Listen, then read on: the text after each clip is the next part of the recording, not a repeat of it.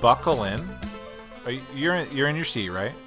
Yeah. We're ready to record, right? We're gonna make this show. My safety harness is Okay. harnessed. There's a lot of safety precautions before every episode. Yeah. Because especially this one. Things go wild when we're talking about some of the biggest hits of the 70s, 80s, and 90s.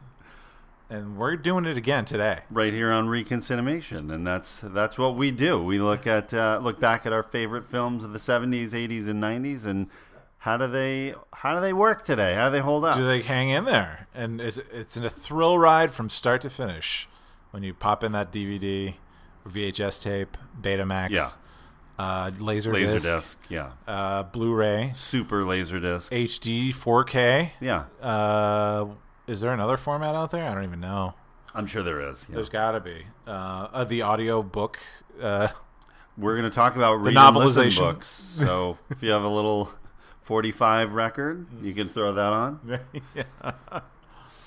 But we're here. We're back. Thanks for joining us. This is our premiere of year 2. I mean, the first official film of year 2. Yeah.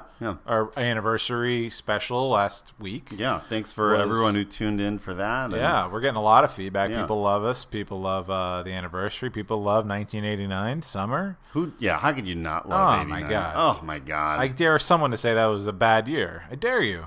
Bad summer? Never. Nobody. I don't hear anybody. Fools. Yeah. No. Everyone loved it, and it was great getting a lot of feedback.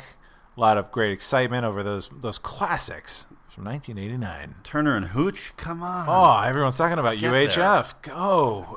Get there. Okay, but we're going to dial way back to the year 1982 with the Walt Disney classic, Tron. The NCOM 511 computer, center of the most calculating intelligence on Earth. Within it, there exists an unknown civilization where man has never been. A startling new world where time and distance defy the laws of logic. I still do not understand why you want to break into the system. Because, man, somewhere in one of these memories is the evidence. Kevin Flynn, computer genius, searching for answers inside the system. Hey, it's the big master control program everybody's been talking about. Stop! I'm warning you. I'm gonna have to put you on the game grid. Propelled into the digital world of the computer itself. Oh man, this isn't happening. It only thinks it's happening. Who's that guy? That's Tron. Trapped inside an electronic arena where love and escape do not compute. Journey across an electronic sea on cycles made of light.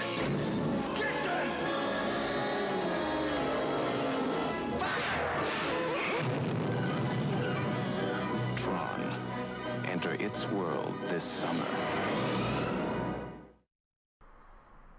So we're talking Tron. I'm John Diner, by the way. I'm David Munchak, too. And so when was the first time you remember like kind of tuning in to Tron? Tron, I remember very early on in the 80s. That was a big thing. My first memory of Tron in any iteration, the Intellivision video game system was a thing. I don't know if you remember that. Oh, yeah. There was a Tron game where you're basically throwing discs at each other, and at each other or and a computer foe. So that was my first understanding Tron, and knowing it was based on a movie and all of that. I had seen bits of Tron, but Tron was a little weird. Yeah. Tron was a little and so I'd probably seen a lot of it and forgotten it for decades. And then it wasn't until 2010 that I decided, all right, Tron Legacy's coming out. Everyone's talking about the Tron. I'm going to watch it. I'm going to rent it, watch the thing, and then get ready for Legacy. Here we go. And so a very purposeful start to finish viewing in 2010. Yeah. Interesting stuff. Yeah. Let me tell you. What about you? Where was Tron in your periphery, in your periphery and you're right in front of you? Yeah. Behind you? Tell me. I remember it very young. I remember it always being around. Like, I remember the ads. I remember, the merchandising of it. The ads? Well, I just remember the presence of the movie more than like the specific movie itself. Okay. I remember seeing it, I think the first time I saw it, and I don't even know if it was all the way through. But specifically, I remember towards the beginning when you're seeing the helicopter coming over the city and you meet Dillinger, of all things. Yeah. That's the first thing I remember. What was the colors of the helicopter? Oh, it was so cool. Contrasting with the darkness. That red neon. And even watching it again and rewatching it for this podcast, like I was like, that just looks great. Yeah, like, it does. And it's it's a practical effect. They purposely did that. I'm like, why don't all helicopters look like this? Yeah. This would be great. It's just fucking cool. But it was probably 83 or 84 because it was on home video. I remember being at my grandmother's apartment. Sure. With everybody. Like, everybody was there, my whole family. So it had to have been at Christmas, maybe Christmas 83 or Christmas 84. Mm-hmm. I just remember sitting on the couch with my uncle watching it. And that was like the big sci-fi movie to me besides Star Wars. It was like Star Wars and Tron at the time. I hadn't hit Star Trek yet. Right.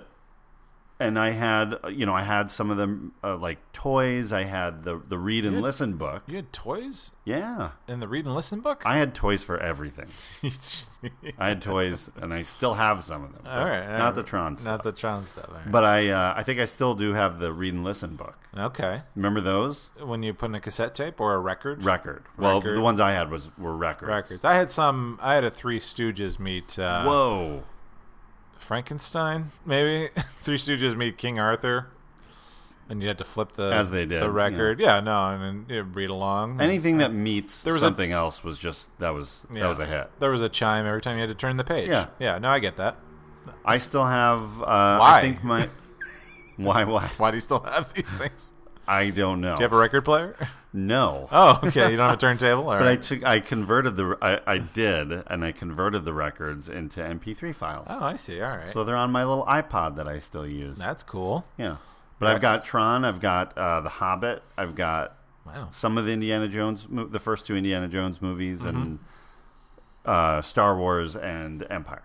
Very cool. Everything else is gone. What an archive. Yeah. That's interesting. A relic from the past. Huh. But you don't have the books themselves either. No. So you just have I have the book. I do have the book. So you can read along. Yes. Oh, okay. Cool. It can still be. Anyone want to come over to my house? We'll do some read and listen. Yeah, sign up.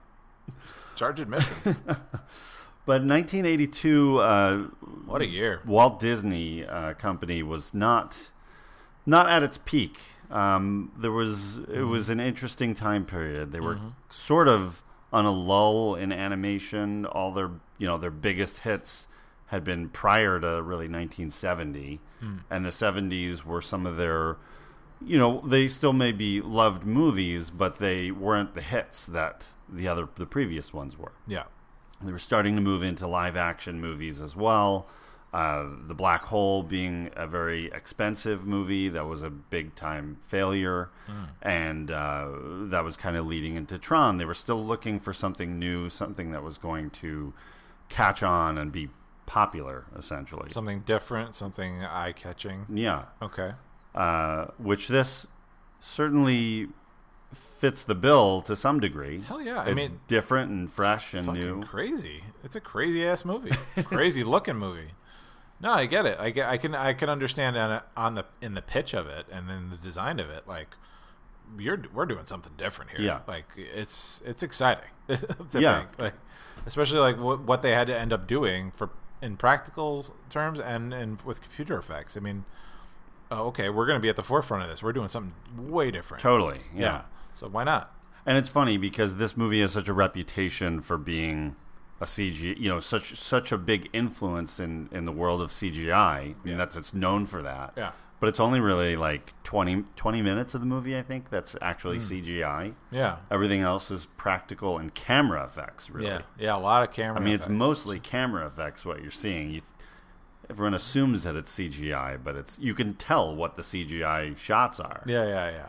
Well, some are like pure hand-drawn animation, and then and then they are the CGI effects, and then they're very different, but it's as if it lives in this same world. But it's really fascinating. Like there's a real difference. There's like a stark difference about like every different type of thing you can see in this thing. So it kind of loses its cohesiveness because of that. Like there's literally like where they're on this CGI ship, but then they're in this one area, and then it's clearly like it's animated, it's cartoonish, and because they can't really animate it with computer graphics. So it's ambitious. To say nothing else, this is an ambitious movie. Yes, absolutely. Like out the gate. Yeah, and it's like, here are some new tools. What can we do with it? I can understand why audiences and critics were like kind of like into it, because it's like, we've never seen anything like this. Sure. Right? Absolutely. Yeah. You've never seen anything like this. Nothing like this. And it's obviously very stylistic and weird. Yeah. Weird. It's definitely weird. But there's problems that go along with that. Sure, of course. I mean, with such an emphasis, and we're going to get into that in a little bit. Yeah. The emphasis on technology over story, essentially. But, yeah. Just to give, in case anyone hasn't seen this movie in a while, because I know, like, I don't think anyone's really watched this movie lately. It's not like a popular rewatch. Right. Nor is it, I don't think, readily available to rewatch. Well, it's very culty right now. It's a cult classic at this point. Yeah, so. And I always remember it being that way. I mean, I think it was always out on VHS. Yeah. But it was not aired on TV very often. It wasn't. Yeah. Other sci-fi movies, especially Star Wars, became so popular, and then Star Trek growing again in the 80s, it was like, why watch this one? Yeah, this is like sort of it's that relic that it doesn't have the big explosions and the grand like music and the grand like there were other sci-fi and fantasy things that were activating things in audiences that and were a lot more exciting. Yeah, exactly. Like this takes a lot of time to get to some interesting set pieces and thrills, but how thrilling they are is questionable. The time it takes to get to them is kind of a slog, and I can understand that, but it's definitely I feel like kids who were born in the mid 70s and seeing this, and like I could see why that was something that like continued on, like just slightly older than us kids, like we're definitely Tron heads in a sense, and for us it was different, I think, a little bit, like, because but anyway. But yeah, what happened in this movie? What is this movie about? So just to go over it quickly, it's about Jeff Bridges plays Kevin Flynn, who's a computer programmer who has had a video game called Space Paranoids that was basically Space Invaders, stolen from him by the company, by the executive Dillinger, who works at a company called Encom. Stole the program from him, booted him out of the company, and now he's been trying to hack his way back in and prove that he was the creator of that video game. And I think it's alluded to that there are other video games too, but this is the main one. So along with his former coworkers, he breaks into Encom one night and hacks into the system. The security program who runs that system has sort of taken on a life of itself and ends up kind of sucking him into the program itself, where then he has to survive and try and find his way out and still prove that program is his and take over master control. And inside that program there are the computerized versions of the human characters. Yeah. So in Kevin Flynn, his computer program is called Clue, also played by Jeff Bridges. Alan Bradley, who's Bruce Boxleitner, is in the computer world is Tron. Tron, yeah. He's a security program that keeps... he's the best security program. He's rooting out the problems. And his program like is supposed to work outside of master control, so...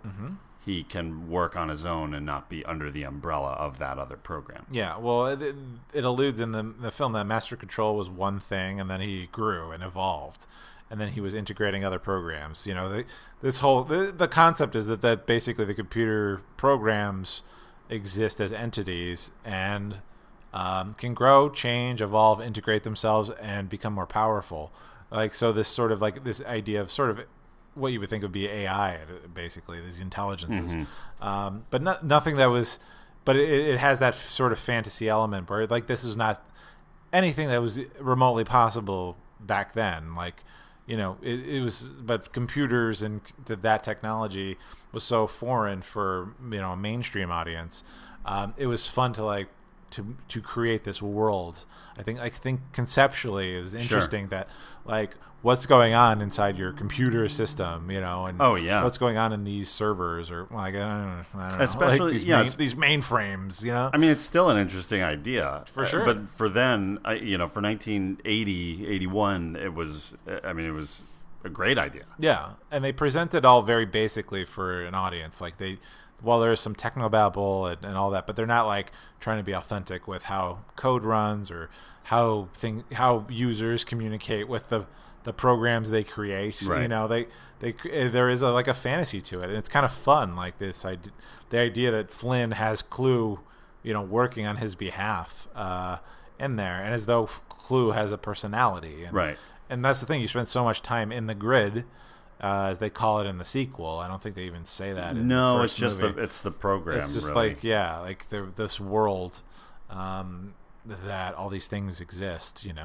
All these things happening on a server that's running a WordPress blog. All these entities. I don't even know what it would be in a modern age. Yeah. But it's. The concept's really cool, especially when you you first get into it. Yeah, and it's just weird and stylistically weird. It's strange. Let me just talk, but let me say two things. Please. Number one, we are not going to get into all the technical details of how this movie was made, all the ins and outs of the camera work, all the. Different film stocks and camera lenses, and all the programs that we're using to make this movie look the way it looks. Yeah, that is a whole technical world. That's a whole other show that other people will host. Yeah, and talk about. That's not our. No, I mean we're looking at this as a piece of entertainment. We'll talk in the culture, but I'll get into a little bit of of what was going on, and how they did that. But, of course. Before we get into all that, let's just talk about how this movie came to be. Steven Lisberger is an animator who has started his own company and doing lots of commercials and ads and introductions to movies and TV shows and all that kind of stuff. Mm-hmm. He, in the late 70s, sees Pong and falls in love with that and is just completely enamored with animation. Yeah. He was doing an animated piece called The Animalympics that was supposed to air during the 1980 Olympics.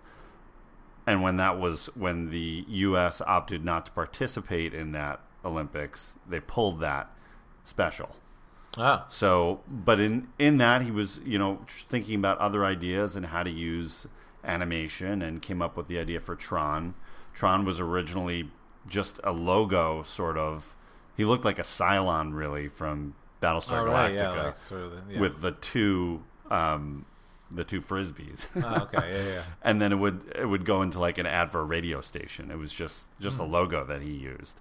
That he started to get more and more ideas about this. Yeah. Turned it into a script, started pitching it around. Every studio rejected it, and Disney finally okayed it, willing to roll the dice on a crazy new idea that was a little tech heavy and entering in the sci-fi world again. Yeah. Hopefully they could latch on to something. Mm-hmm. So yeah, and then as soon as they got to Disney, Lisberger and his team were outsiders, because they weren't part of that Disney animators world. Right. They were an outside company coming in. There was lots of animators who refused to work on the movie because it wasn't part of the team. Right. Yeah, it wasn't part of the in-house Disney culture and idea. The house, the Mouse House, as it were. Like because they were. I mean, what weird. were the 70s animated movies were like Black Cauldron or probably Sword in the Stone. I don't really know. Yeah, I mean, I think that's it, right? Like the Fox and the Hound, which was Kurt Russell. The Robin Hood. Oh, Kurt Russell did one of the voices. That could be right. Yeah. So, and then just to touch on very quickly the way this was made, they use a process called backlit animation. Well, what's that mean? Not. I don't know. No. No, it's a lengthy explanation. It's a long process. Go on. I got all shooting day. The actors on a completely black stage with it's not like the way we do green screen or even the way we used to do blue screen. It's a completely it's a layered process that they would film it and then project it onto another piece of film over and over and over, and they would change. There were certain settings that would be changed and lenses that would be different, and they used different cameras, and it was just filtering it and filtering it and filtering it, literally using one piece at a time, why everything looks so different and has different colors and textures, and that's long story short, that's basically how they did it. Yeah. You can't just natively shoot these things and have that happen. Like it's a whole process. Yeah, and it created. I mean, the end result is fascinating. I think it's really cool to just see how otherworldly they created this digital world. And it's just guys in like big cotton suits and with lights and weird designs and all that. Yeah, I mean, running through, and then they have to integrate the same sort of design in the CGI, those floating, those ships and all of that. Yeah, and all of that. Like, they're trying to create a cohesive design, and it kind of works.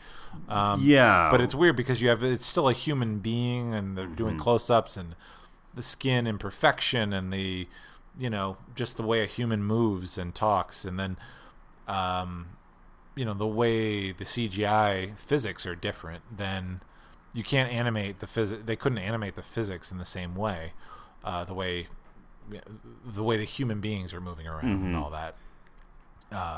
So already you're seeing this difference between these real world aspects being integrated into this thing, but there's almost a comedic effect to how the really fake stuff works. I was laughing at times, but not because it's bad, or cheesy, but it's just that's all they could do with it. It's weird, these ships zipping around and then falling, and gravity just suddenly taking them, or the way they bop around, and things don't move like that. Well, there was. I mean, you mentioned trying to have a fluid kind of look. There were 3 different animation companies doing the work on it. Yeah. Who were not working together. Oh yeah. They would have monitors that were connected through a phone wire, basically, that they could see what each other was doing, but they weren't talking to each other to make sure that everyone's on the same page. Oh yeah. There was one company doing. The way they just divided up the work. It was Maggie was one, Triple I was another, and Digital Effects was another company. Oh, okay. Yeah. But each shot was processed between 8 and 25 times. That's a lot. Yeah. So that's a lot of layers for one shot. I mean, some are more complicated than others because you have the actors themselves, you have the wardrobe that they're wearing, then their wardrobe has different coloring. Yeah. There's different material on Kevin Flynn's costume than there is on Tron's costume. And then whoever's in the background and whatever else animated is moving in the background. And then the sets themselves. Yeah. All that had to be animated and processed. It was. I mean, I can do it. Sure. We do it for fun here in the studio. Just on a Sunday morning. Yeah, why not? Yeah. Let's just process some scenes. Just get out Go on. the backlit animation set. Let's just go out there. Let's shoot some stuff. Have some fun with it. But they had some great, really great people working on this. They had Harrison Ellison. Excuse me, let me say that one again. Oh, please. Harrison Ellenshaw, who was a matte painter and became a designer here. Yeah. He worked on Star Wars, Black Hole, Empire Strikes Back. Jean Giraud, or Mobius, who was an illustrator who worked on Alien. We mentioned him during that show. Yep. You can listen to that in the archives, www.reconcinemation.com. And the Heavy Metal magazine, which is very popular in your house. Yeah. Yes. I've got the posters everywhere. I have every issue of Heavy Metal splayed about. So just come on in, start reading, start flipping through it. You want it in the dining room, the living room, the kitchen, the closet. The movie's running constantly on a loop. Yeah, both of them. Yeah. Oh, those are two. There's Heavy Metal 2000. Oh, my gosh. That's right. That came out in 2004? No. Yeah. No. And also Sid Mead, who had worked on Blade Runner and Aliens. So all of them kind of, I think they originally split up like who was doing what, and then pretty quickly it kind of all merged, and they were all just working together. Yeah. So, but they were like on the crew with Lisberger, who was, still writing, who had written the script and had this very basic story, which now we can get into. Well, and before we even get into it, can I just say, this is a tough one. Tron is tough. Watching it today, and probably watching it back then, this is a tough movie, right? I always remembered it being slow. It's long. It's very slow. Yeah. It's drastic. Yeah. And I don't know why it has to be. I don't know, but it's so strange because it's a very simple story. The story itself is not complicated. It's everything else that's complicated. Yeah. And when you start getting into the how and the what's really going on and would that really work that way, that's what gets tricky and not really explained. Yeah. I mean, they explain it enough, but it's fairly quickly that he gets, brought into the world of the grid. We'll just call it the grid because that's what it is. Yeah.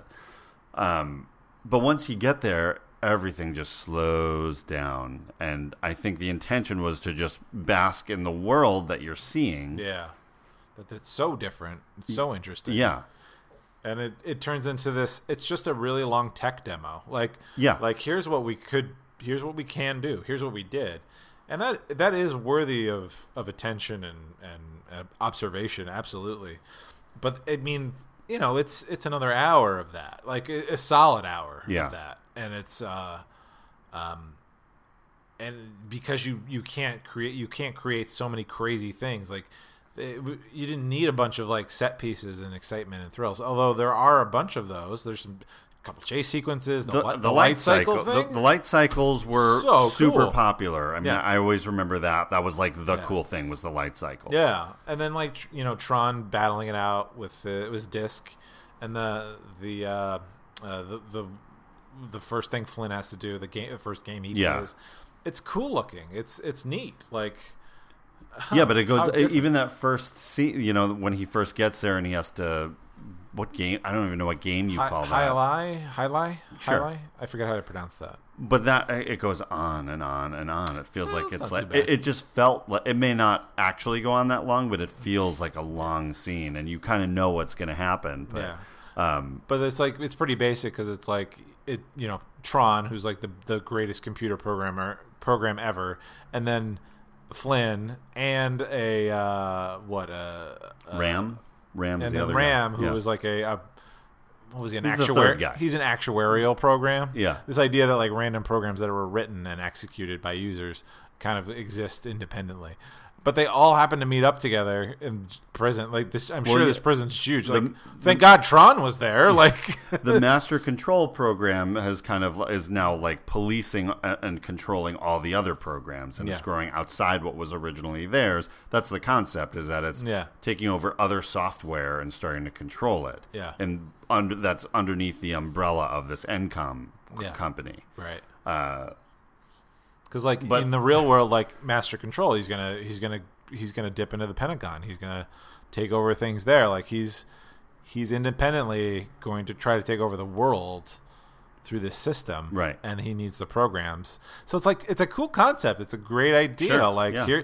here's this like thing that has to be stopped, and what are you gonna do about it? Like, and then there's that. Well, we'll get into like the sort of the philosophies behind it, but like giving these, you know, identities to these programs as though they're like living things, or, you know, functional things with conscious thought.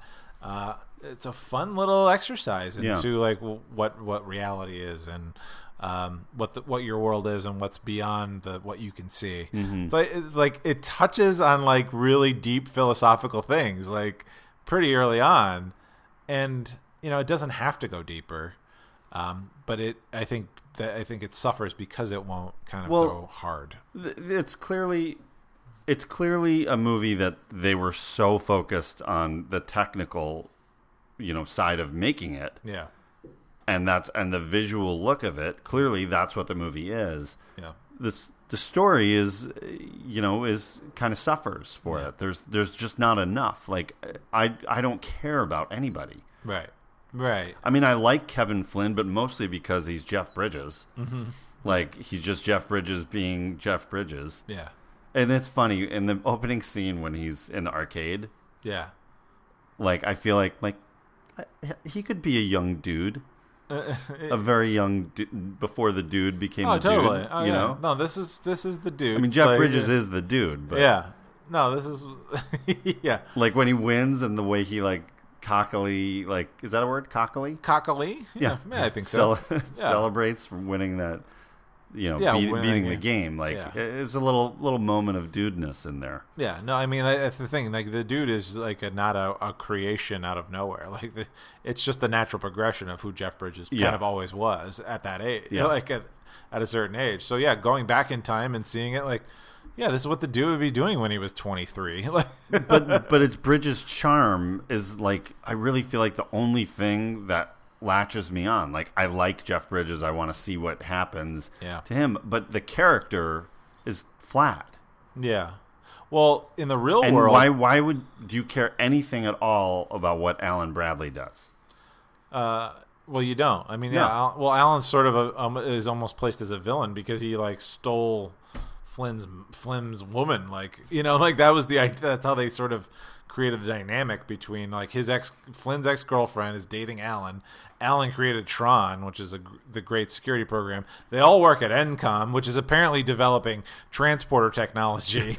Like that's the idea. The reason Flynn ends up inside a computer system is because they could digitize matter, but for the purpose of neither here nor there of teleportation. David. And like this is a video game company that gets riches off video games, but is also developing teleportation technology. Like that's bananas. That's like you know, Aunt Jemima coming up with like a new rocket to go to the moon. Like it doesn't make sense. It's also kind of what we're doing in the basement here. So shh, don't tell anyone. Yeah, and okay, one other thing. We're touching things.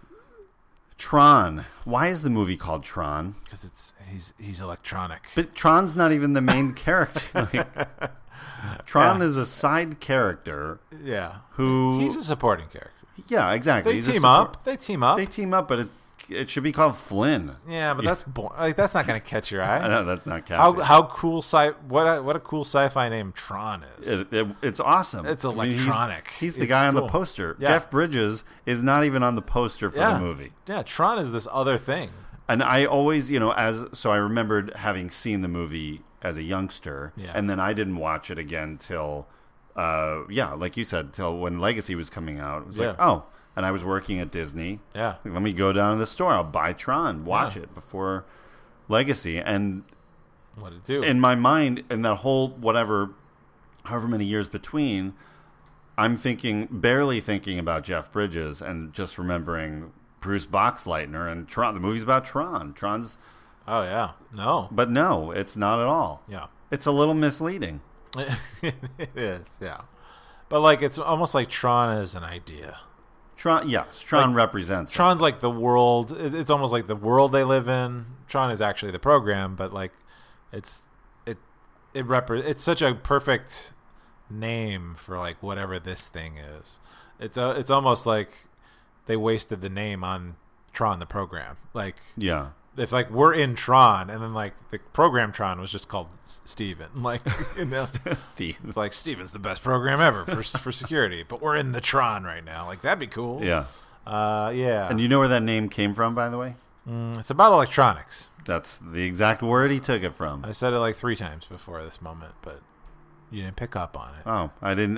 Yeah, I'm electronics. Too busy listening. You're getting all mad about Tron. No, but yeah, no. I mean, and then what? Today we'd call him like Steve. iTron, Internet Tron, iTron, electronic. That's pretty catchy. E-tron. No, E-tron. It'd be E-tron 2000. Yeah. E-tron 2.0. Probably not today. Probably like 20 years ago. E-tron 2.0. You're right there. 2.0. You're right there. But what a lot of fun. I mean, so yeah, we had Jeff Bridges just crushing it with his Jeff Bridges-ness, right? Yeah, kind of. I mean, they don't give him a lot to do. No, once he's in there, he's just kind of running around and trying to get from A to B and get to, sending that disc up. Yeah. And, basically getting Tron. He's trying to get Tron him and Tron to that endpoint so that disc can go up into and reprogram Master Control. Yeah. So yeah, it's to save the world that they're in, and also get him out of the system. Yeah. With the input output. And the input output is very important, so you can get that data out. It always is. He was trapped, but like Jeff Bridges, Flynn is a lot more.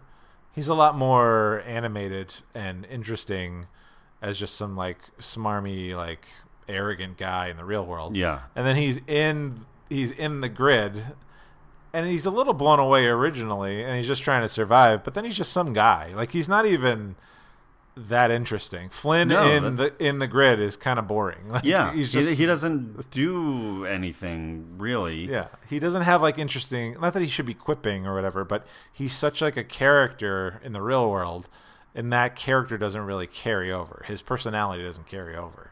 He's just some guy now. It's almost like they filmed all the Tron stuff first, and then like, okay, now we gotta like, well, who's this guy? Like, I feel like they did all the real world like, stuff. Oh yeah, we need an opening and yeah. Here. Yeah, but I don't know. It's tough. It's tough to get through. No. Yeah, it's slow. It's a tough movie. Yeah, it's hard. And Bridges is great. I mean, he's coming off of what, King Kong, and he's had some interesting movies that he's doing, and it's a little strange that he does this movie. He's coming off King Kong, Stay Hungry, Winter Kills, and Heaven's Gate. So those are completely different kind of movies, and this was definitely a shift. I mean, he had been already by this point acting for like 15 years. Yeah. I mean, he was a child actor with his dad on Sea Hunt. Mm-hmm. The great Lloyd Bridges. Of course. The late, great Lloyd Bridges. R.I.P. And then The Last Picture Show, he's great, and kind of acting through his teenage years and kind of growing up right in front of our eyes. But, different kind of movie for him. Bruce Boxleitner, who plays Tron, and Alan Bradley, was basically just a TV star at this point and would continue to be that after this. Yeah. His, major film career never really took off, which surprised me because, again, he's the guy on the freaking poster and the title character. Right, yeah. But he was probably thinking about how much of a, he's the star of this thing.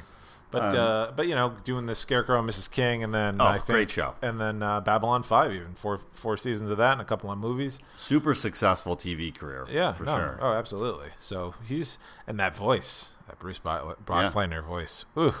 And it's like perfect. It's the perfect voice. Peek behind the curtain. Go ahead. I was working with him when Tron Legacy came out. What? You were working with him? Yeah, we had a couple of conversations. A little show called GCB. I'm sure everyone remembers that. He was on GCB? Yeah.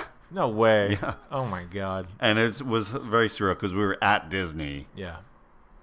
Working at Disney when Tron Legacy came out. And like, we're on the stages where they did some of the work for Tron. And it was just very... That's cool. Yeah. Wow. So, when we were at craft service and I was like, like 2 inches from him just kind of staring, it'd get a little weird. And he's like, all right, dude, what's your Tron question? I was like, excuse me, Tron? Pardon me, How Tron? are you here? How did you get here? But it's funny that like Bruce Boxleitner, like at age 30 something, young 30s, I think, when Tron came out, and then like 25 years later, he just still has that Bruce Boxleitner voice. Yeah, like, he's just damn, he's a commanding of presence. I don't know. I just love his voice. It's great.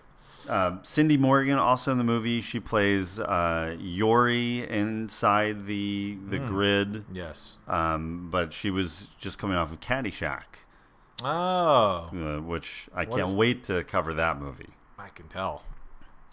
She was Lacey Underall. Lacey Underall? David Warner, who's He's super great in everything. Amazing actor. Oh my god! From England, who's in tons and tons of movies. By this point, he was in. I think his biggest movies were The Omen, definitely, Cross of Iron, The Time Bandits, and The French Lieutenant's Woman. Yeah.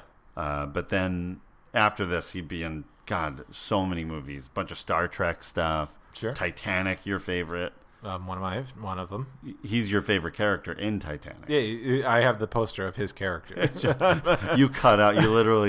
You bought a poster, cut out Kate and Leo, and just put David Warner. Put him. I blew him up, and then he was on a 4x6 poster in my room. Yeah. No. You have another one with Billy Zane behind him. Yeah.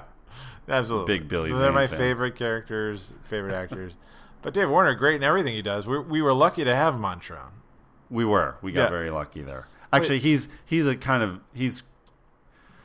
it's hard for these actors to, especially then, actors were not used to working on like empty stages, talking to what would be a computerized character or whatever the scene was. Yeah. They did a little bit of it on Star Wars, but this was.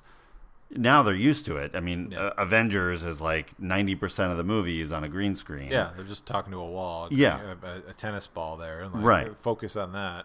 But back then, when it hadn't been done, and actors, especially an actor like David Warner, certainly not used to that. So you're not getting as dynamic of a performance as you normally would out of these guys just because of the situation that they're thrown into. Yeah. And it's not like Steven Lisberger, who is coming from an animation background, was also not used to directing actors the same way, live action directors would have. Right, of course. Yeah. And the focus was not necessarily on the character work and the personal motivations. Yeah, it was about like getting the line and getting the shot. Yeah, because that's all we need. And it's so hard to get the technical side right. Yeah.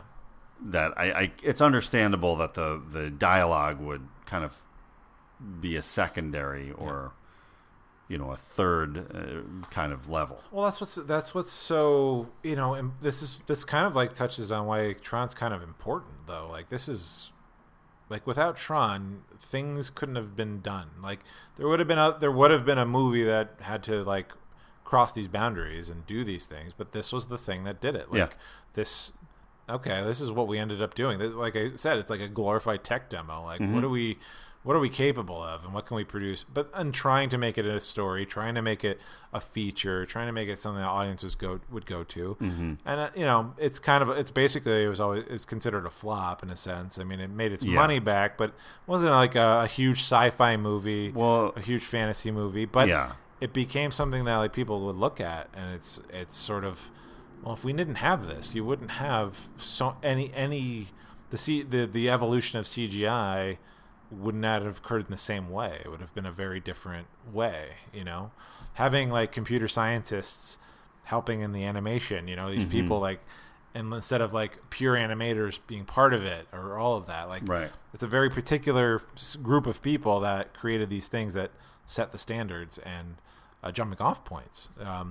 So in that, I it's an important movie, I think. You're absolutely right. I mean, it's on like both ends of the spectrum. Yeah, because it's not looked at as a storytelling film, it's not respected at all. No.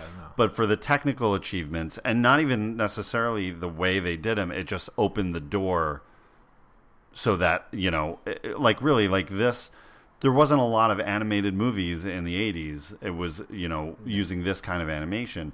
It was this, and then it was like The Abyss was like the next big animation, CGI-driven movie. Yeah. I mean, sure. there were plenty of movies that used pieces of it to enhance things. Yeah. But, the major story point was using it in The Abyss. Yeah. But yeah, it was a flop. Disney considered it a flop. It did make money, but not what they thought it was going to. Yeah. They really wanted to compete with Star Wars. They wanted something on that level, which this just didn't take. And I think part of that is because, Star Wars has an enjoyable story going along with all the effects and the model making and, and then the lightsabers. Like this didn't have that. Yeah, you're excited about what the characters are doing, and then like all the cool shit that's around them. That's what makes Star Wars. It's the characters first, like any film. It's the characters, and like what cool stuff's going on around them. Like it only just enhances what the story. But this is like characters were secondary, for all of this, and basic framework things you're familiar with, And you could sort of explain away why things work the way they do between the characters and the story, but they're not. There's no specific focus on that. Very simple. How does he take care of business? Oh, he gets wrapped up in this like big sort of revolution thing or whatever, and then he gets back, and then he gets the evidence he needs and becomes the CEO of the company. Yeah, it's all wrapped up Happy in a bow. ending. Like boom, how great. Like the final scene, the final shot is a really crazy helicopter shot. They're on the roof of a building. Helicopter comes flying up. I thought it was going to kill Bruce Boxleitner. The way it kind of goes, twirls around. Jeff Bridges gets out of a helicopter. They hug. He's got a suit and a briefcase. You know what that means? Yeah, he's in charge. But the weird thing is like they don't. There's no focus on that. It's just like a quick shot. Like they don't do a medium shot of them talking to each other or anything. They hug. It just ends. It's just the movie just sort of ends. Like, well, that's what I'm saying.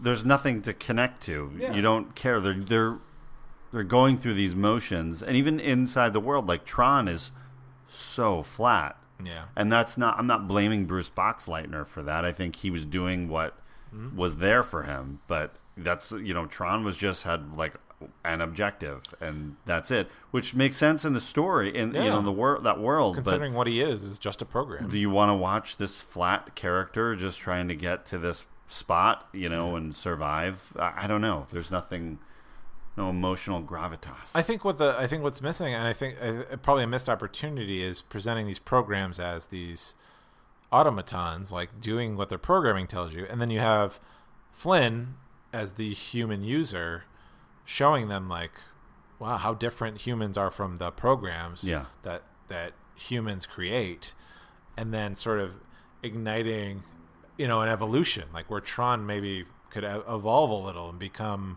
I mean, he kind of does, where he just, I fight for the users, like he's got that heroic quality to him that he sacrifices everything. He's Superman. Yeah, like it's kind of cool. Like the pieces are there, they just don't go all the way. Yeah, they don't show, and I like Tron Legacy sort of attempts to like expand on that world and make the programs, these entities that become something else, and then that there's a whole new life form in the grid, and it's a cool concept. Well, and don't you think that if you had some scenes of like Flynn trying to show Tron what humanity is like, and trying to get him to do something more human-like, and having that bond between the two of them, and like that would be a little bit more of a dynamic between them, and kind of get you to connect to Tron a little bit more instead of this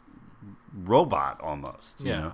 Well, like you need that, Geordi showing Data like exactly. how a practical joke works or whatever. Like, this is what humans find funny. And this is what love is. Yeah, like something that the audience can come along with, like, teach him that thing. Yeah.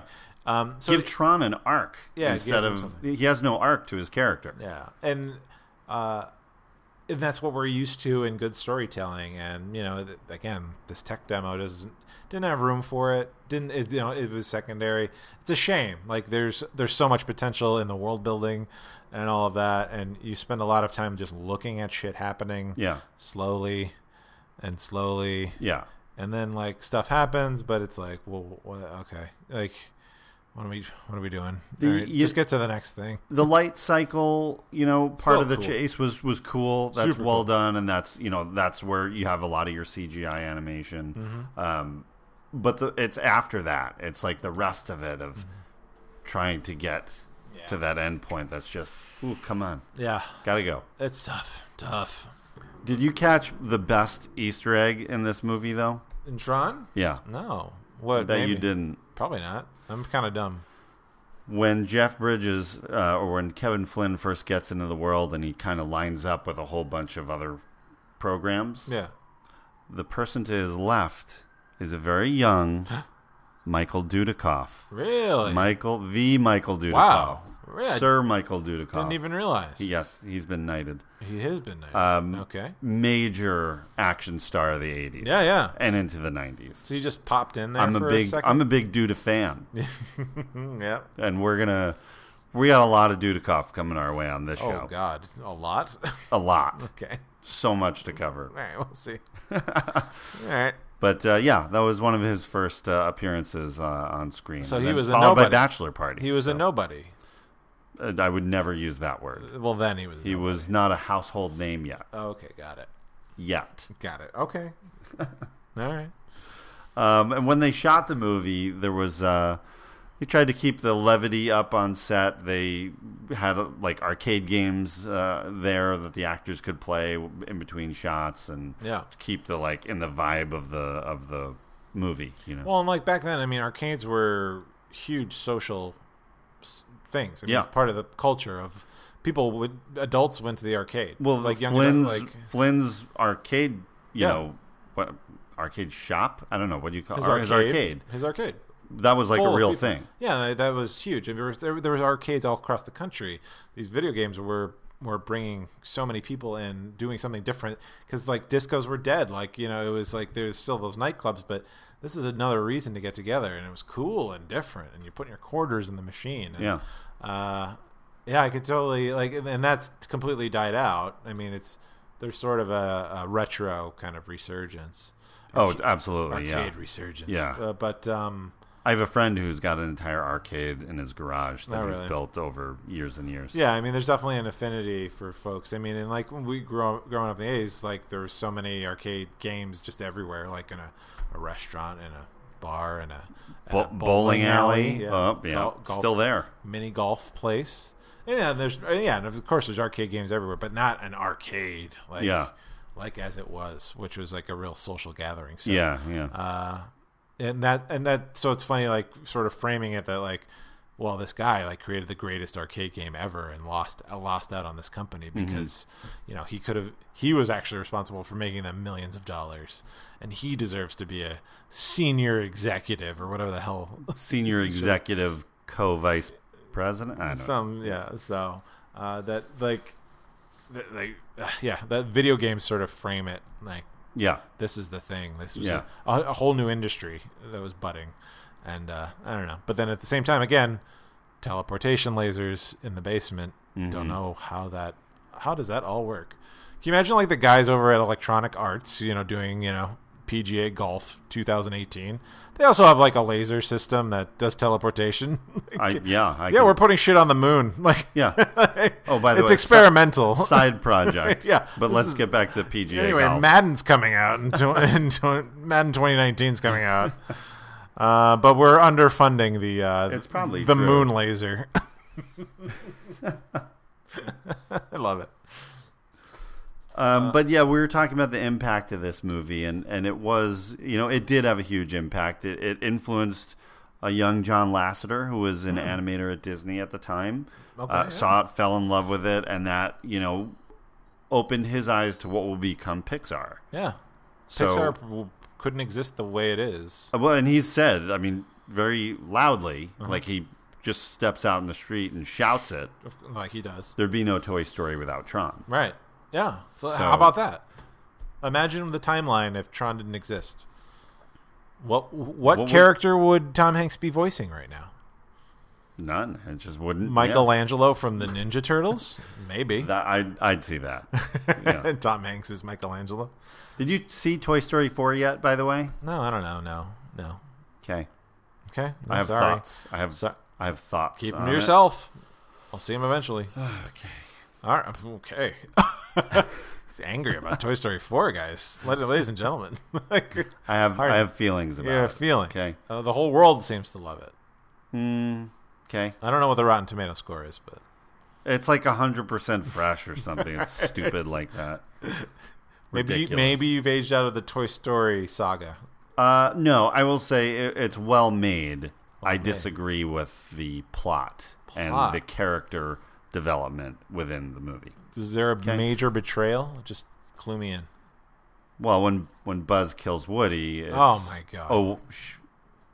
You guys haven't seen it yet. Oh no! Stabs him with a pair of scissors. Oh my god! Just cuts him up. Yeah, that's it. Well, I don't know anything about it. I'll see it eventually. Okay, cool, cool, man, cool. Anyway, back to Tron.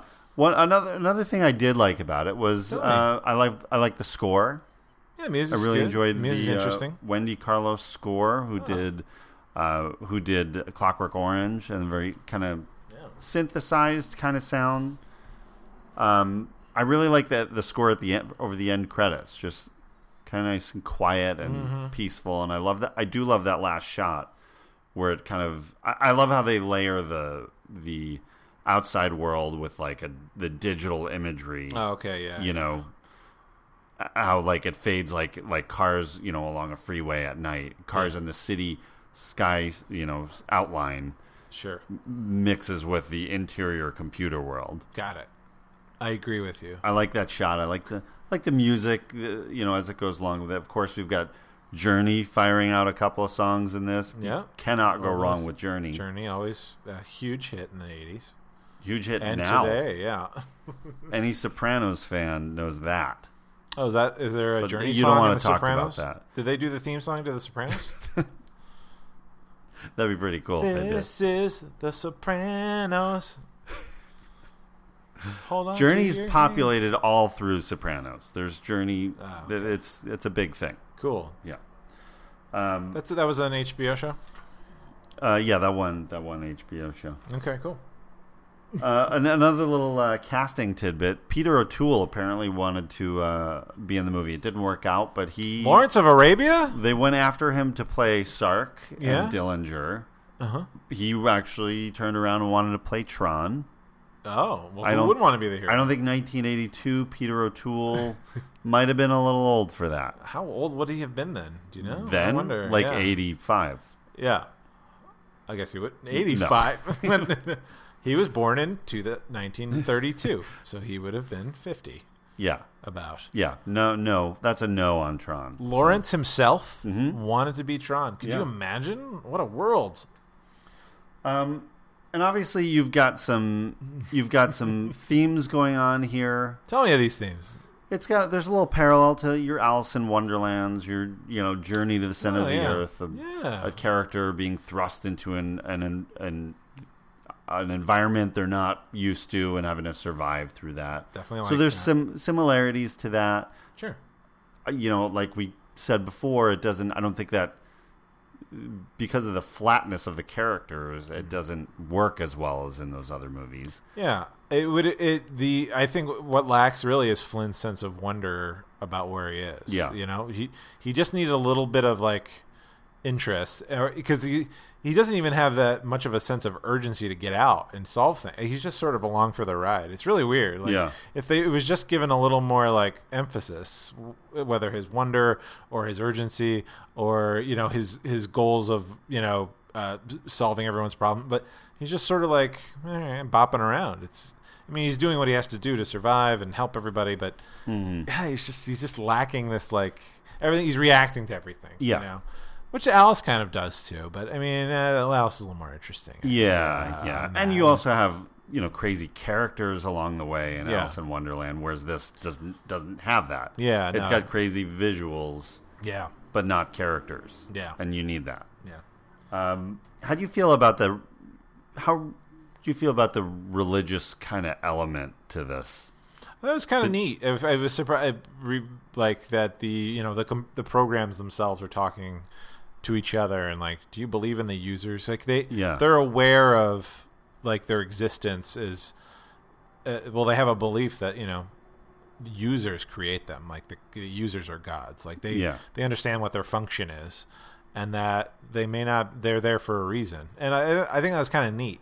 Like, and I don't think you have to go heavy on that. I think that's a nice world building aspect of it. Like it gives a little more depth to all of them, whereas these heroic characters can sort of contemplate their own existence, and then there's the villains that are just wearing their red suits and they're going to be villain. Like, it's I like that there's sort of this outsider view of why they exist, and they don't have to go deep in the existentialism of it all. But I liked it. It was a nice touch to the whole thing. Yeah, I don't think they went too heavy on it. I think there was kind of just the right amount of imagery, and it's clearly like anti-communism stuff going. And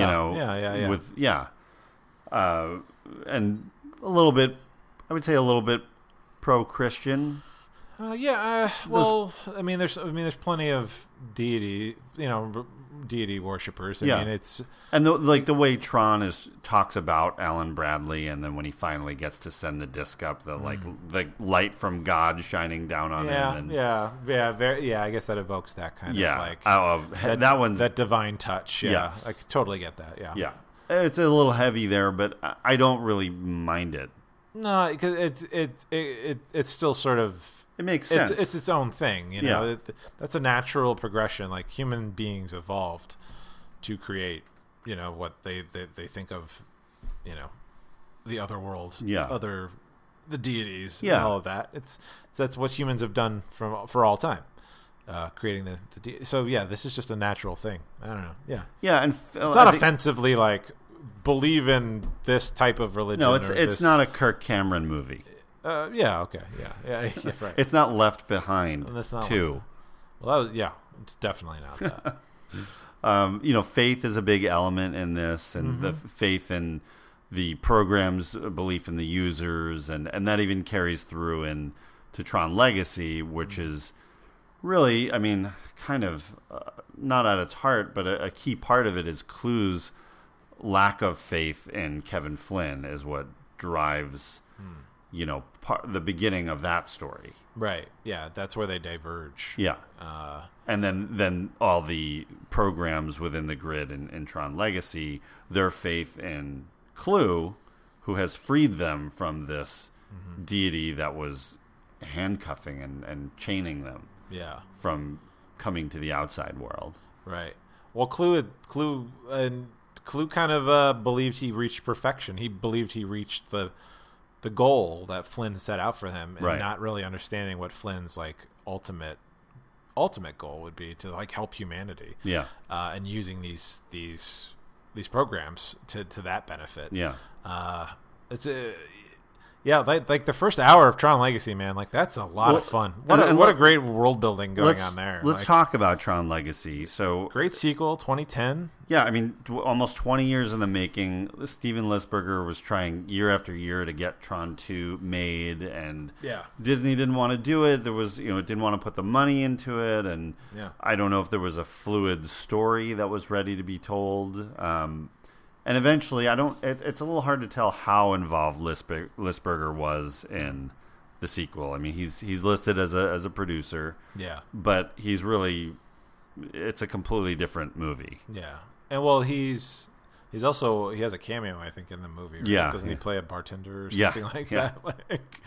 But I mean, obviously, he probably wasn't big on the story. Like, it's not his foundational story, right? But they, and again, why is it called Tron? Why not?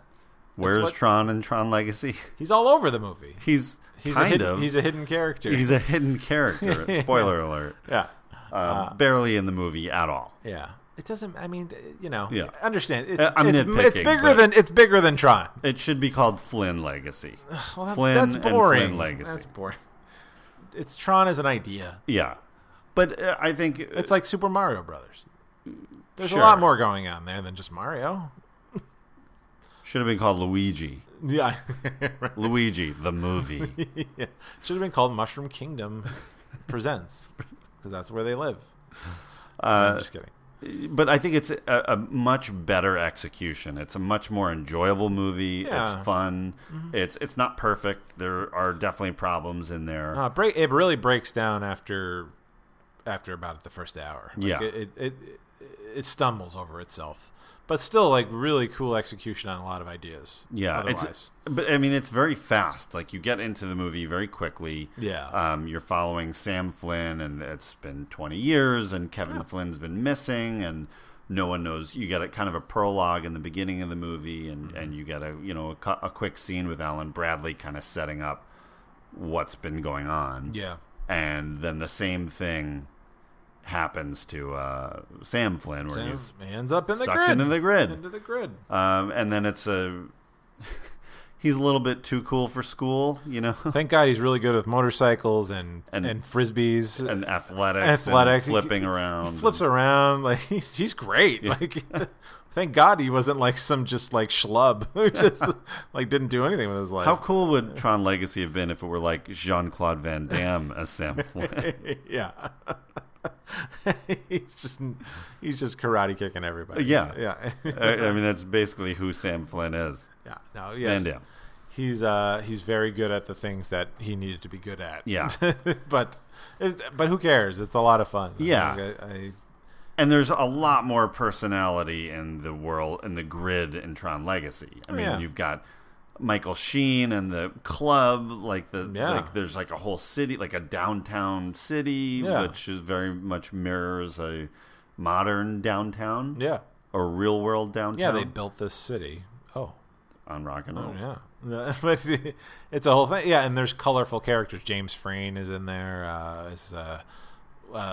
Clue's number 2, who's just kind of he's great. Yeah, that was great. Who's just like desperate for Clue's approval. Yeah, but he's also just like the biggest coward, like the whole time. And Michael Sheen was great. Olivia Wilde's in it, playing Olivia Wilde. Yeah, kick-ass female. Character that number 2 to Flynn. To Flynn. Yeah, and it's the search for Flynn. Like, where is he? Jeff Bridges is almost playing the dude a little bit more serious. He looks like the dude. Yeah. He and playing like the Clue character, which is supposed to be a representation of him in his 30s. Yeah, he still has Jeff Bridges like bourbon cigar voice. Like, wow! Like, oh my God, he sounded exactly like Jeff Bridges. Sam, you're there. Like, but I get it, like it's his voice, but damn, a mirror image sound. Been looking all over you, Sam. Oh, Dad, you haven't aged a day. Oh. Like, oh my God, are you all right? But and that's part of the failing of. It's not the failing of the movie, but like something that does take away is like we hadn't quite reached the point where you could de-age someone and make it look good. Like, even though this was otherworldly too, like. They tried to do something, and it's too Uncanny Valley. It's too Tom Hanks in that Christmas train movie, Polar Express. Like it looks like a person, but it's not a person. Well, this is just before the Benjamin Button, where they really kind of that was where they kind of nailed it or started. It was working much better in that. Yeah, but this was the first real. On a big scale attempt at that. Yeah, because it's not like it's only relegated to like 1 or 2 scenes. It's like Clue, the young, that young face Clue. He's all over the movie, so they had to like try to get it right. Yeah, I mean he's the main villain character that you see the face close up constantly. Many times. Yeah, and it's that I'm sure that movie informed a lot of the films that came after. Yeah. Like this is where we failed, like in terms of the eye movement, the light, the mouth. I disagree. Like I don't think it's a failure. It's just the first attempt at it. Yeah. So, but it was sort of not that like it was, but I think people like didn't react well to it, like knowing like oh, this is a little too fake. So like basically, why do it at all? And that's and for me, that's sort of like with Star Wars Rogue One. I'm kind of like, I did not like the Grand Moff Tarkin, the CGI of him. He looked terrible, and respectfully disagree. But he looked he looked like a cartoon. He looked like Flynn. He didn't like. I respectfully disagree. He looked like a cartoon. Like, and they put him in bright lights. They could have at least put him in dark corridors. Like, make it like fake it a little. And then unfortunately, like, Princess Leia looked the same. Like, she looked terrible. Like, she looked like a cartoon. It was weird. They looked like a Disney princess. Like, do you remember? Well, she is now, so well, yeah. It makes sense. But it was a good attempt. I think they did their best. It doesn't quite work on Star Wars Rogue One. This is going back. Like, they did their best. It just wasn't going to work because there is the difference between those two movies. There's less life in the Clue character. Like, there's less like presence. Yeah. It's still a sort of a hollow. It looks like a little bit like a plastic surgery. Yeah, like it just doesn't quite work. And then I guess we've come to the place where you can. They fixed it. I mean, not to bring the Marvel Avengers movies in there, but I know who you're going to talk about. But when they de-aged Robert Downey Jr. in that Civil War? Yeah, I think it's Civil War. In the opening scene where it's Robert Downey Jr. in Weird Science on stage. Yeah. And he looks perfect. It looks perfect. And dare I say, maybe even a little better than that is our dear friend Kurt Russell. Oh. In Guardians 2. No, I think he looks great. He looks good, yes. But you can see the big difference in, like, what is that? 7 years maybe between the two, and about 7 years. Like how rapidly they can really make things. Yeah, like Kurt looked really good. Like considering he always does. So. He's fantastic. He's gorgeous. He's a good, solid, greatest man who ever lived. Anyway, so Legacy had that same thing, like little quirks that that don't really work, but you can brush off because there is a lot of stuff that does work, and it brings sort of the ideas of the original Tron to a new level that you can, like, the original Tron kind of worked better because Legacy exists. Yeah, I think, like, if you saw them out of order, it'd be interesting to go back and be like, oh, so this is why Legacy is the way it is. Yeah, it came from this. It's interesting. It's certainly not as entertaining, but it's interesting. I like Kevin Flynn's Obi-Wan Kenobi-ness in this one. Yeah. Touch the floor, reset everything. Oh, yeah. Reprogram. He's got everything. Those powers, man. Yeah, like he can that's kind of cool. But I feel like you do need to see the first Tron. No, I think. Tron works. Well, I mean, in order to like fully get Tron Legacy, I think you do need to have seen Tron. Yeah.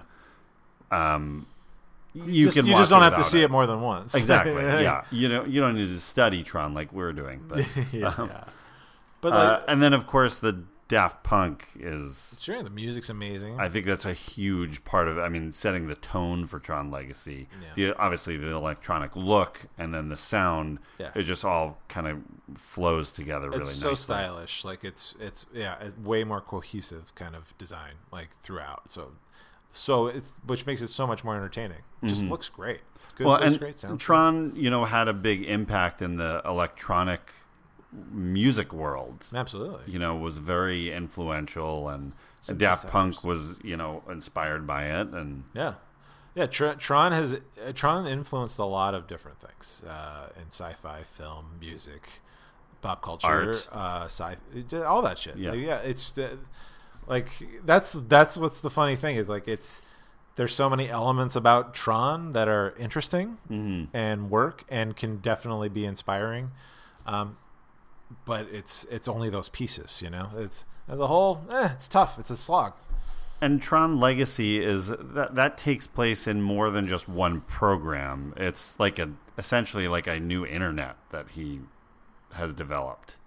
With their where and the big reveal is that these living, half human, half programs were created within this system. They they came about because of what they were doing. And Flynn's goal, that was the miracle that he talks about, was to bring those beings to the outside world, and you have this merging of programs and humans, and how that could change religion and medicine and society. So there's a bigger scheme, and then Clue is working opposite of that, building an army, and will eventually take that army into the outside world and make the outside world a program. You want to just destroy the humanity side of it. So big risks. Big things are happening. And we'll see what happens in Tron 3. Tron 3. Which they're going to make that. I don't know. They might just reboot Tron. Reboot? A good one. Yeah, dang. Well, let's see. I mean, sequels are always driven by numbers, and let's see what the numbers were on this one. It didn't. Okay, sure. You want to talk box office? Yeah, let's talk box office. On the original Tron? Tron 1. Tron 1. No one calls it that. Tron the original. But Tron Part 1. Yeah. In 1982, big numbers coming through for a couple of different movies. But where did Tron end up? Tron had a $17 million budget, which was really huge at the time. Yeah, that's a big, and obviously most of it is on the effects and the camera, the camera programs they were using. Yeah. But it only grossed 33. Yeah. Which not good. Yeah, that's Consider for what the studio would say. Right. It's not even. I mean, with the prints and advertising, it's probably about breaking even. Yeah. Where it did grow and start to make money was on the success of the video rentals, which was another 17 million, and then the arcade game and all the the other licensed things. Yeah, exactly. Yeah. That's especially through the early 80s. That was it did make its money after that. Yeah, there's more to it. So it wasn't like it launched something that it ended up making them money, but it wasn't the runaway hit that they were hoping for. Yeah. Bill, but it came out July 9th, 1982. Where did it land that weekend? Do you know? Do you remember? Oh, I have no idea. It's opened up at number 2. Behind what? Behind E.T. and just it kind of sandwiched by E.T. and Rocky 3. Oh, okay. Well, and E.T. I think was in its 5th week at that point. That's the 5th one, and Rocky, geez, that was in its 8th week. Yeah. Or something like that. Yeah. So and they made this to compete with Star Wars, to compete with Spielberg and E.T. but that's a tough sell. That's a juggernaut. Yeah, it's and the thing is, it's so weird. It's inaccessible in a lot of ways. Yeah. Just for how weird it is. Well, and I mean, E.T. is filled with tugging at your heart. Yeah, it's Spielberg. It's classic Spielberg. Obviously. Exactly.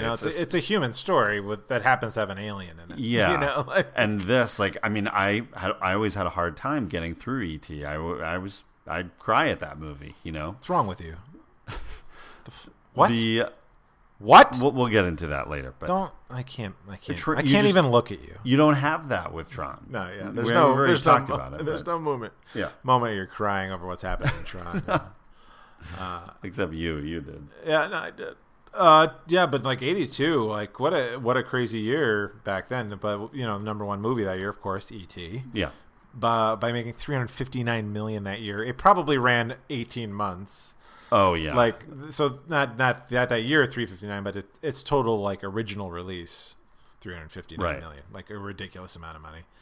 Do you remember what else came out that year? 82, big Well, movies. we already said Rocky 3. Rocky 3, that was 4th in the year. Couple of my favorites. Go on. Our friend Kurt Russell had a big movie, one of his best, The Thing. John Carpenter's The Thing. Absolutely. Although not another, not a box office hit, but it was not box office buff. The respect that movie has earned over the years is skyrocketing. Well, and that's why we didn't see Kurt Russell in Tron, because he was doing The Thing. Yeah. He was up in wherever they filmed it. Vancouver, shooting. Yeah, Alaska, ice, cold. Probably Alaska. Yeah, probably. I don't know. Canada, it's Canada somewhere. Yeah, it was. He was unavailable for this. I could see Kurt being Flynn easily. Well, and Kurt's a Disney guy. Like, why wouldn't you want him as Flynn? But he was breaking away from that. So that's true. I wouldn't be shocked to hear that he was offered this part. Yeah, they're talking about him over He there. would have been a great Flynn. I don't. He might have been a better Flynn. Don't say that. I can say it. Well, it's Kurt. Yeah, so you're probably right. But like the top 10 of that year, we had other fantasy and sci-fi kind of things. I mean, Poltergeist is in there. Poltergeist, right? Yeah, eighth of the year. That's number 8. Wow. Yeah, another unofficial Spielberg movie. Yep, basically. Blade Runner, was that in the top 10? Oh no. No, another not hit. 27th, yeah. Yeah. And also made $27 million. But no, I mean Star Trek II, Wrath of Khan was 6th, so another sci-fi. But of course we had Tootsie, number 2, Officer and Gentleman, number 3 for the year. Tootsie, of course, came out in December. That ran a long time after that. That barely counts. But then 5, number 5th of the year, one of the funniest movies ever, Porky's. Porky's, by the way. Does that one hold up? I don't know. No, we'll have to watch that. I don't know. After Star Trek 2 at 48 Hours. The archetype buddy cop comedy. The kind of forgotten origin of the buddy cop movie. Yeah. I think a lot of people think Lethal Weapon is the first, but it's 48 Hours. You'd have no Lethal Weapon without 48 Hours. Yeah. And after Poltergeist at 8th, we had The Best Little Whorehouse in Texas. And then Annie ran to get out in top 10. And then... So, what an exciting top 10. Yeah, and Tron falls all the way down at number 22. 22? Not right bad. Between, of course, it couldn't top Friday the 13th, Part 3. Nope. Who could beat Jason? Tron couldn't. Tron could not. Jason took out Tron. That was a deleted scene. Yeah. And then Young Doctors in Love followed it. That's a movie. That's a movie. That's the title of a movie. That is a great title. Critics didn't really love it. Kind of the same thing that we're saying. They said back then that they love the technology, dazzling visuals, but not much of a story, not much in the way of characters. Yeah. It was nominated for a couple of Oscars. It was nominated for Best Costumes and Sound. Mm-hmm. Didn't win, but the funny thing was that it was not eligible for a special effects award because they considered the use of CGI to be cheating. Yeah. So, how about that? That's incredible. Yeah. Special effects were still all practical. You can't use computers. Yeah. How about that? And now look at it. It's all computers. You don't have one hand-drawn cell. You actually do now again. It made a little comeback. But, it did get an honorary award years later. But, oh, really? Yeah. From the Oscars? Yeah. What did the Academy give it? Like a technical award? Yeah. Like an honorary, achievement award. It really changed the industry. I think there were so many filmmakers who are probably like, oh, what can we do with this? Yeah. What can we do? What do we take it to the next level? Yeah. How exciting. But, I mean, so here's the funny thing about this film, but as we're wrapping it up. Like, we watch it, we really kind of know what we feel about it, right? So, I'd seen it right before Legacy, really start to finish. Considered it a slog, like really tough to get through, interesting on its own. Rewatched it for the podcast, but this time it's only a 90-some minute movie. It's short, It's not. I decided to watch it at 1.5 times speed, like totally, and it's completely comprehensible because there's so many scenes that just sort of drag on and just show you stuff that it kind of zips along. It's pretty great. Like it just goes. So when you watch an 1.5-hour movie and it becomes an hour, it's like Tron, the hour-long movie. It's actually pretty good. Like it's kind of like just a weird bedtime story. Like it's just this like simple little story that happens, and there's a bit of charm added to it because I basically cut through all the bullshit and just getting to. This happens, and then this happens, and this has happened because of this, and this, and like you're not weighed down by like wanting to see what the next thing is because these characters are just sort of staring, or these slow moving things are moving in CGI. But I found it quite charming to to see it in about an hour. Yeah. Like, so if I could recommend it, if you want to watch it, great, but do it at 1.5 times speed because it's pretty good. Like, for a single hour, it's great. I will try that the next time the Tron viewing comes around. Yeah, but that's where I feel. But no, weird bedtime story. Yeah, that's where I put Tron.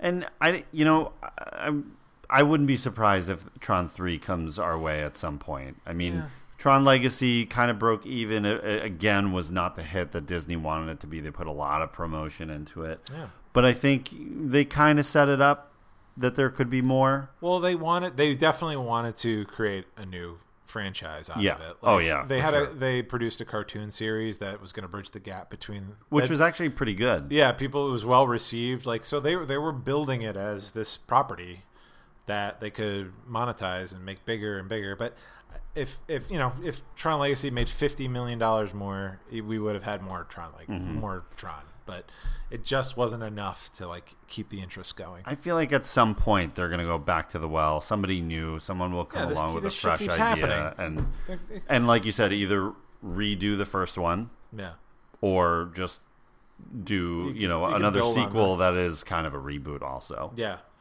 Well, like what's interesting in the timeline of Tron, like in the first movie, when Flynn goes into the system and comes back out.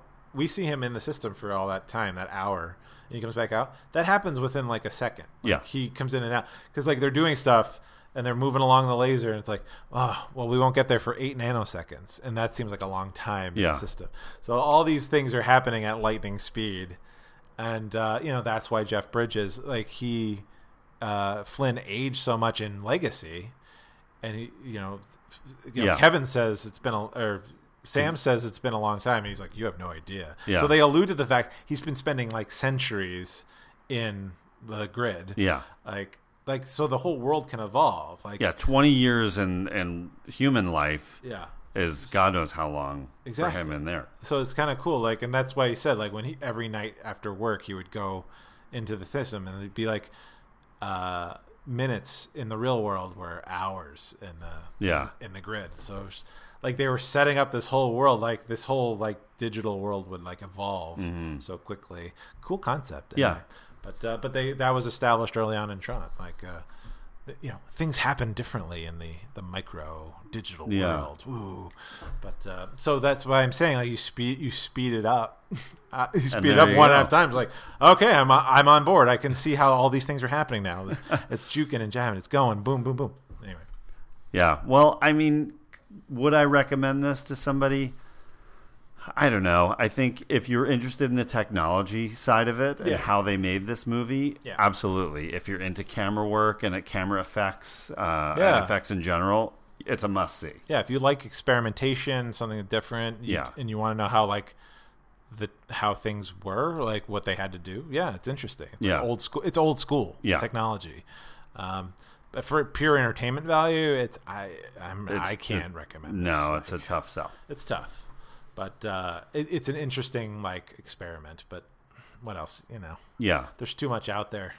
Too much to watch right now. You're telling me. If I go to Videotheque, do you see all the movies on the shelf? There's a lot, yeah. I don't have time for Tron. I just go to 80s comedies, and that's it. I don't leave that section. Just John Candy movies. Just over and over. Just John Candy. Just give me the John Candy movies. But yeah, so that's Tron. It's Tron, baby. Unfortunately, it's a pass. Oh, did you ever watch Reboot, which is a CGI based Saturday morning cartoon? No, but I did watch Automan, which was definitely that was from like 81 or 78. That was born from this movie. Not 78. It was mid 80s. One of my first memories was Automan. But go ahead. Maybe Tron, its legacy persists through the centuries. Yeah. Well, decades. Well, you need Tron to open the door to what would come after it. Yeah. So we should be grateful. Eternally grateful. Eternally grateful. We know it has its place in the pantheon of special effects CGI films. Yeah. And it cannot be forgotten. Yeah. It's in the Hall of Fame, baby. There it is. Hall of Fame, baby. All right, well, that's going to wrap it up for our show this week. Are we done? We want to thank again, home run with the poster, Curtis. Oh my Curtis gosh. Moore, Yeah. love it. No, it's great. It's It great was stuff. it was cool just being in the grid. You Yeah. know, when he took that photo. Yeah, I know. It's good. It's a good shot. And thank you, E.K. Wimmer, for the theme song. Yes, and please. don't forget, check out his podcast, Laser Graves, anywhere you get your podcast enjoyment. Yeah. And check us out, too, on iTunes. Give us a 5-star rating and a review. It helps the show. It helps promote us and get us a higher profile so we can get the show out there. Get us out there. And anything you guys, we're starting to get some more. The emails are up. The Twitter requests are up. They're coming in. We hear you guys. If anything you want us to cover, just send us a tweet. Hit us up. At Reconcinimation Podcast. And on Instagram, at Reconcinimation. And the Facebook page. Yeah. Reconcinimation Podcast. There you go. Thanks again, guys. We are going to be back in a couple of weeks. We've got some great summer programming for season 2. Stop promising stuff. I'm already thinking about what's coming this fall. Oh, boy. I just sent my picks to David. Let's see what he thinks. Some get ready. great stuff. Let's see what happens. It's coming. Oh, boy. But okay, I think we're about out of time. We got to get in the light cycle and get out of here. Let's get out of here. We will see you soon. Bye now.